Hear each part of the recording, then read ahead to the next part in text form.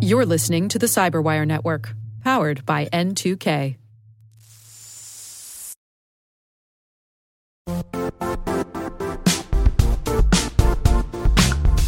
The IT world used to be simpler. You only had to secure and manage environments that you controlled. Then came new technologies and new ways to work. Now, employees, apps, and networks are everywhere. This means poor visibility, security gaps, and added risk. That's why Cloudflare created the first-ever connectivity cloud. Visit cloudflare.com to protect your business everywhere you do business.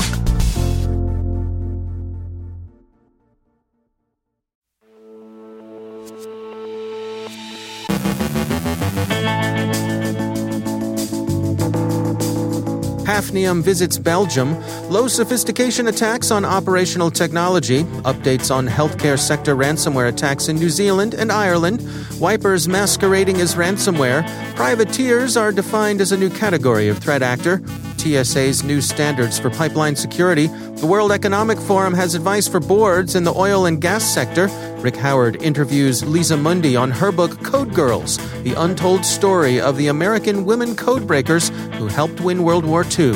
Joe Carrigan describes fraudulent search engine ad buys, and as one criminal is sentenced, 8 more are arrested.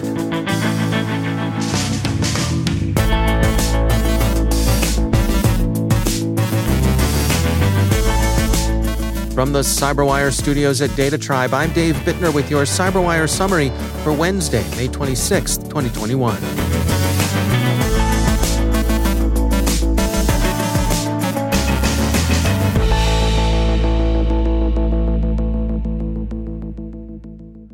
It's not all ransomware all the time, although it can certainly seem that way.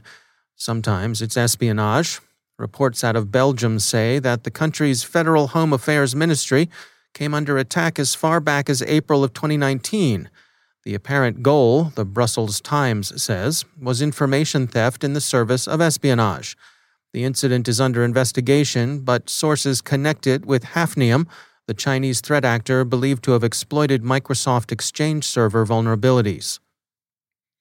Ransomware and other cyber attack tools have for some time been undergoing commodification, being traded in criminal markets or offered through affiliate programs to operators who themselves lack the skills necessary to write effective code.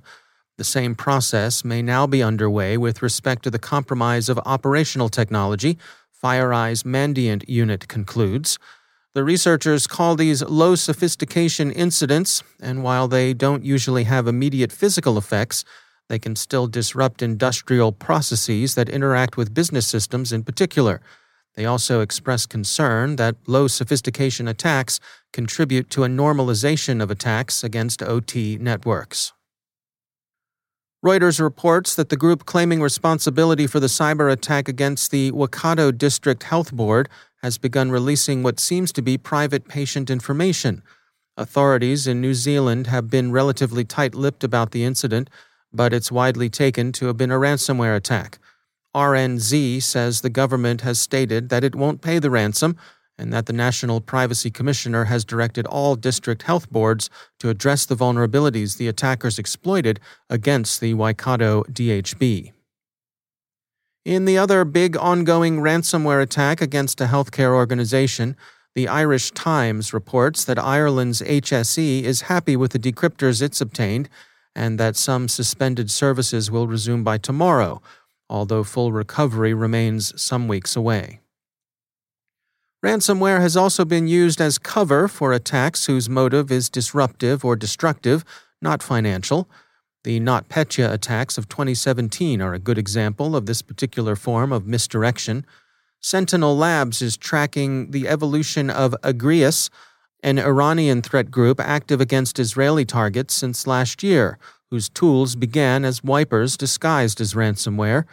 In some respects, it's now apparently come full circle. One of its wipers, Apostle, has recently evolved into what it was pretending to be, fully functional ransomware, deployed against targets in the United Arab Emirates. That said, as ZDNet points out, the point of the operation still seems to be disruption of regional rivals, as opposed to simple financial gain. Speculation has placed the relationship between the DarkSide ransomware operators and the Russian government on a spectrum that runs from inattention through incompetence to corruption, and on through toleration, permission, and encouragement, all the way to direction. The reality probably lies somewhere in the middle, in the toleration to encouragement range. There's a convergence of interests. Russia sees a rival embarrassed and inconvenienced, and the gang gets a payoff, in this case a bit more than $4 million. With this incident in mind, Cisco's Talos Group has introduced a new threat category in recognition of what appears to be an emerging trend. They call the threat actors privateers and describe them as actors who benefit either from government decisions to turn a blind eye toward their activities or from more material support, but where the government doesn't necessarily exert direct control over their actions. Talos is a bit starchy about the government role in all of this, saying that the distancing in itself does not diminish the responsibility these governments share with these groups. The researchers also distinguish privateers from mercenaries, operators whom a government hires for specific purposes. The U.S. Transportation Security Administration is issuing new standards for pipeline security this week, prompted by the Colonial Pipeline ransomware attack. The new regulations will, according to the Wall Street Journal, have teeth for enforcement. Earlier standards were guidelines that relied upon voluntary compliance. In this respect, the new system will resemble regulations under which the electrical power industry currently operates. One of the central requirements of the new regulations is expected to be stronger reporting. Voluntary standards aren't being ignored either. The World Economic Forum has published a white paper, Cyber Resilience in the Oil and Gas Industry, Playbook for Boards and Corporate Officers, that offers sector executives guidelines for handling threats like the one that disrupted Colonial Pipeline. The white paper was prepared with significant input from security companies. The white paper advances 10 principles for boards in particular. They include responsibility for cyber resilience, command of the subject, an accountable officer, integration of cyber resilience, risk appetite, risk assessment and reporting, resilience plans, community, review, and effectiveness. The report also offers advice on implementation. You can find the details on their website. And finally, 2 notes on ordinary cybercrime. The record reports that Kirill Firsov, 30 years young and formerly proprietor of the now-defunct carding forum Deer.io, was sentenced to 2.5 years by a U.S. federal court in California. Mr. Firsov took a guilty plea to 1 charge of unauthorized solicitation of access devices.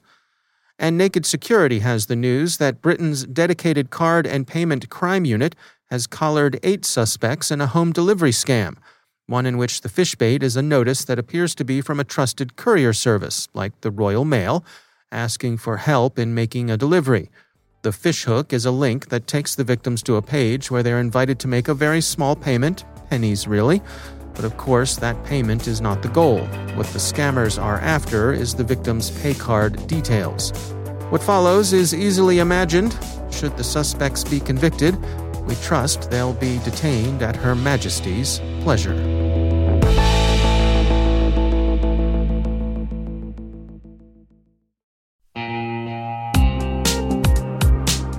Managing the requirements for modern security programs is increasingly challenging and time-consuming. Enter Vanta. Vanta gives you one place to centralize and scale your security program. Quickly assess risk, streamline security reviews, and automate compliance for ISO 27001, SOC 2, and more. You can leverage Vanta's market-leading trust management platform to unify risk management and secure the trust of your customers. Plus, use Vanta AI to save time when completing security questionnaires. CyberWire Daily listeners can get $1,000 off by going to vanta.com/cyber. That's vanta.com/cyber.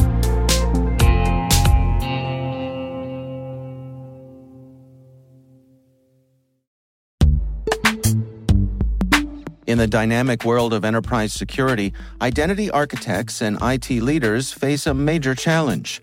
Growth by repeated acquisitions multiplies the complexity of everything. Multiple IDPs, MFA providers, policy engines that all need to coexist. This can lead to fragmented user identities and policies that create security vulnerabilities and add access friction. Strata Identity solves this. Now you can decommission unneeded IDPs and consolidate the ones you'd like to keep without rewriting apps or disrupting users, engineers, and app owners. Plus, Strata's modular architecture makes it easy to integrate with any identity provider without manual maintenance and coding. Join the ranks of cybersecurity leaders using identity orchestration. Visit strata.io/cyberwire, share your top identity security priorities, and receive a pair of complimentary AirPods Pro. Offer valid for organizations with over 5,000 employees. Step into a new era of identity management at strata.io/cyberwire.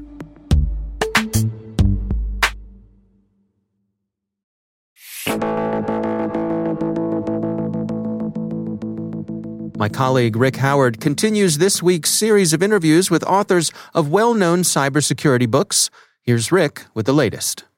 It's Cybersecurity Canon Week here at the Cyberwire, and unofficially, all of the Cyberwire staff members are referring to this week as Shark Week for cybersecurity books, because the Cybersecurity Canon Project has announced the author selectees for the Hall of Fame Awards in 2021, and I'm interviewing all the winning authors. Each day this week, you will get a taste of the winning author interviews here in this daily podcast segment. But you can listen to the entire long-form interviews as special episodes in my CSO Perspectives podcast, only available to the Cyberwire Pro subscribers. Today's interview is with Liza Munday, the author of Code Girls, the untold story of the American women codebreakers who helped win World War II. I've been a fanboy to the code-breaking efforts at Bletchley Park during World War II for many years now. Alan Turing is a personal computer science hero of mine, and I've first heard about his enigma-busting exploits against German codes in my favorite hacker novel of all time, Cryptonomicon, written by the cybersecurity canon Lifetime Achievement winner Neal Stephenson. I always knew that there were like-minded efforts going on in the Pacific Theater. I had heard rumors of the Americans breaking various codes, like the team working for William Friedman, solving the Japanese Purple Code, and the efforts of Joe Roquefort breaking the JN25 code that led to the victory at the Battle of Midway. But I never stumbled upon any books that told the complete story. Well, now I have. Code Girls by Liza Munday is a treasure. When I got Liza to the Cyberwire hash table, I asked her about what compelled her to write this book. Once I learned about the story of 10,000 women being recruited to come to Washington during World War II, many of them former school teachers and or college seniors, I couldn't resist telling the story. I couldn't believe that the story hadn't already been told in the many books that existed on World War II codebreaking.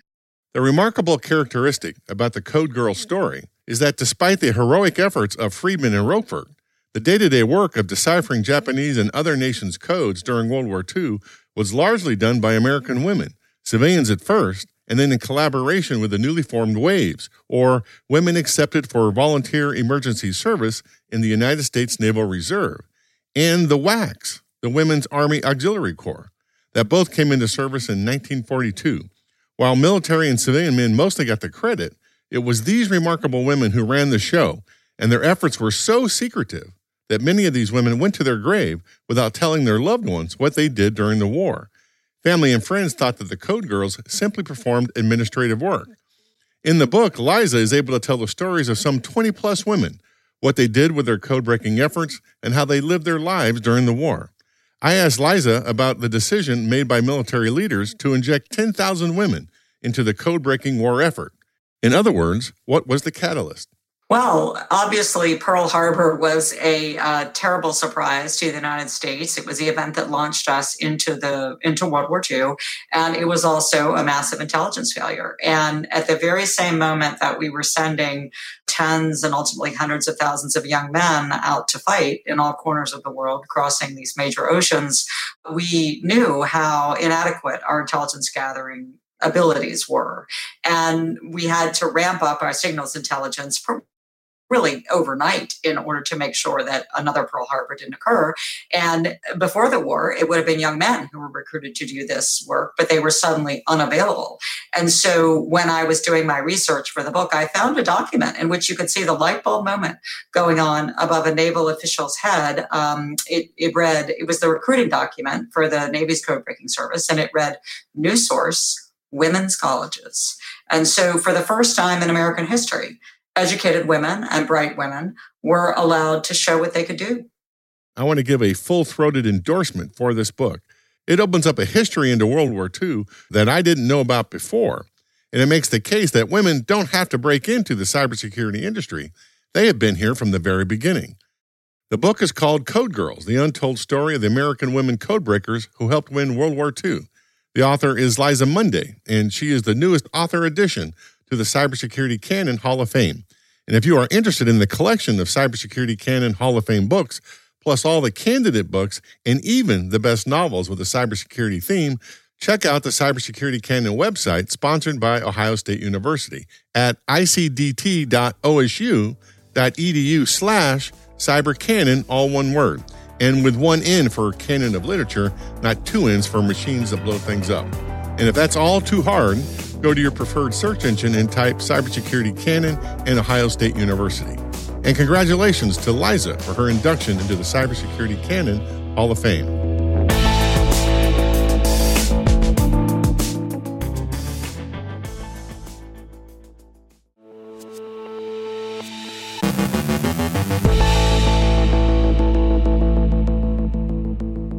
And joining me once again is Joe Carrigan. He's from the Johns Hopkins University Information Security Institute, also my co-host over on the Hacking Humans podcast. Hello, Joe. Hi, Dave.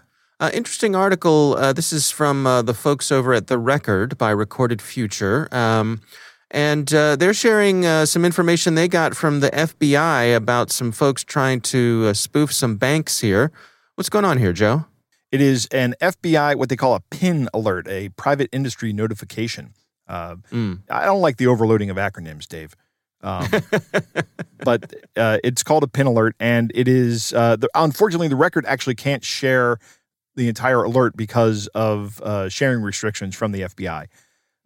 But they've been notified, and they are talking about some of the things that are going on in here. And what we're seeing is something you and I have talked about about the past year. This is something that's relatively new in social engineering attacks, is search engines that sell ads are selling ads to malicious actors who are linking to lookalike sites for financial institutions. So if, let's say you have an account with Bank of America, for example, and you go to Google and you type in Bank of America, because that's what we do, right? We don't actually go to our web browser and type in bankofamerica.com. We go to Google and type in Bank of America, and Google gives us the link. But at the same point in time, they also give ads, and people are buying ads that then link to a phishing page. And I'm actually seeing this a lot. When I'm searching for something, this has happened to me. I'm a customer of Comcast, and when I call or when I Google Comcast customer support, the first link is not Comcast customer support. It's an ad to something else trying to sell me like internet services or something. Right. And the second link, the actual first search result is Comcast customer support, but the first thing I see is an ad. And these ads are particularly malicious, and they're doing the FBI says that they're doing two things. One, they're actually purchasing the ads, and two, they're using search engine optimization on fake sites. So they're just letting these search results bubble up to near the top of the search page to see if they can get people to click on them, basically for free, right? So they don't have to buy the ads. In both versions of these schemes, the spoofed portal prompts the customers to enter a bunch of information. First off, their account credentials, their telephone number, and then their security questions. And then these actions, of course, fail to grant access. At that point in time, the account holder, the victim here, would get a phone call from the malicious actor here who falsely claims to represent this institution that they've been trying to access. So in our example, you have a Bank of America account. You click on the the fake Bank of America link. You enter your username, your password. They ask you for your birth date, your telephone number, all this other stuff, and your blood type. Right, blood type, exactly. And then you don't get in, and you get a phone call from these guys. While they're on the phone with you, Dave, they're actually logging into your bank account using all the information. And if they encounter anything at this point in time, this is my speculation, but one of the reasons they keep you on the phone is if they encounter anything in the authentication process or the password reset process or whatever it is, they're going to ask you about that to verify some more information, and they're going to just enter it, and they're going to get right into your account, at which point in time they just start initiating wire transfers out of your account. And the FBI says they have found that these people have taken hundreds of thousands of dollars out of people's accounts. Yeah, well, I mean, one of the things that I think is particularly troubling here is that, we talk about over on Hacking Humans all the time that if you get a link to something in an email, for example, let's say you get an email and they're saying that they're from your bank, right? Let's say Bank of America or whoever you do your banking with, that our recommendation is never click that link. Instead, go to your web browser and put in the website and go directly to their website. In a way, this is short-circuiting that because it's relying on people's either the tendency to, as you say, just search for the name of the bank, because if you fat finger it and you misspell it, Google's going to be your friend and correct it for you. Right. But this, by sort of inserting themselves either through the ad process or just through natural search engine optimization, they're having the bad websites bubble up to the top. Right. Absolutely. And I don't know who to blame here, who to point the finger at. Obviously, I don't want to blame the victims. They're actually being victimized by these criminals. But I'm wondering if these ad companies bear some accountability here. These guys absolutely do not vet any ads that they get. They could not possibly do that. You look at Google's revenue streams, and advertising is the biggest revenue stream. They have millions of advertisers. And they don't have people that can go in and look at all these things. They might be able to write some AI algorithm about it, but, to see if this is something impersonating a banking site. But they're not. They're not doing that. And I'm sure that they're working on it, because I don't genuinely believe that Google wants this to happen. This is bad for Google, and I think they're probably working on something to stop this. But in the meantime, they're letting people get abused this way. Yeah. Yeah, I think it's another example where also a password manager can help you out, because if you go to the fake website and summon your password manager to try to fill it in, most password managers will say, "Well, hold on here a minute, cowboy. Yep, this is not the site that I had. This is not where we usually go to log in here. Are you sure you want to do this?" Right. Yeah. That is especially true with the browser integrated password managers. Yep. So another vote for password managers there. All right. Well, it's an interesting story. Again, it's over on The Record by Recorded Future. Joe Carrigan, thanks for joining us. My pleasure, Dave.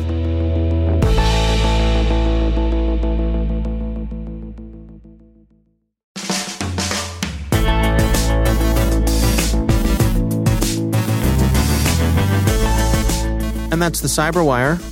For links to all of today's stories, check out our daily briefing at thecyberwire.com. The Cyberwire podcast is proudly produced in Maryland out of the startup studios of DataTribe, where they're co-building the next generation of cybersecurity teams and technologies. Our amazing Cyberwire team is Elliot Peltzman, Baru Prakash, Kelsey Bond, Tim Nodar, Joe Carrigan, Carol Terrio, Ben Yellen, Nick Valecki, Gina Johnson, Bennett Moe, Chris Russell, John Petrick, Jennifer Iben, Rick Howard, Peter Kilpie, and I'm Dave Bittner. Thanks for listening. We'll see you back here tomorrow.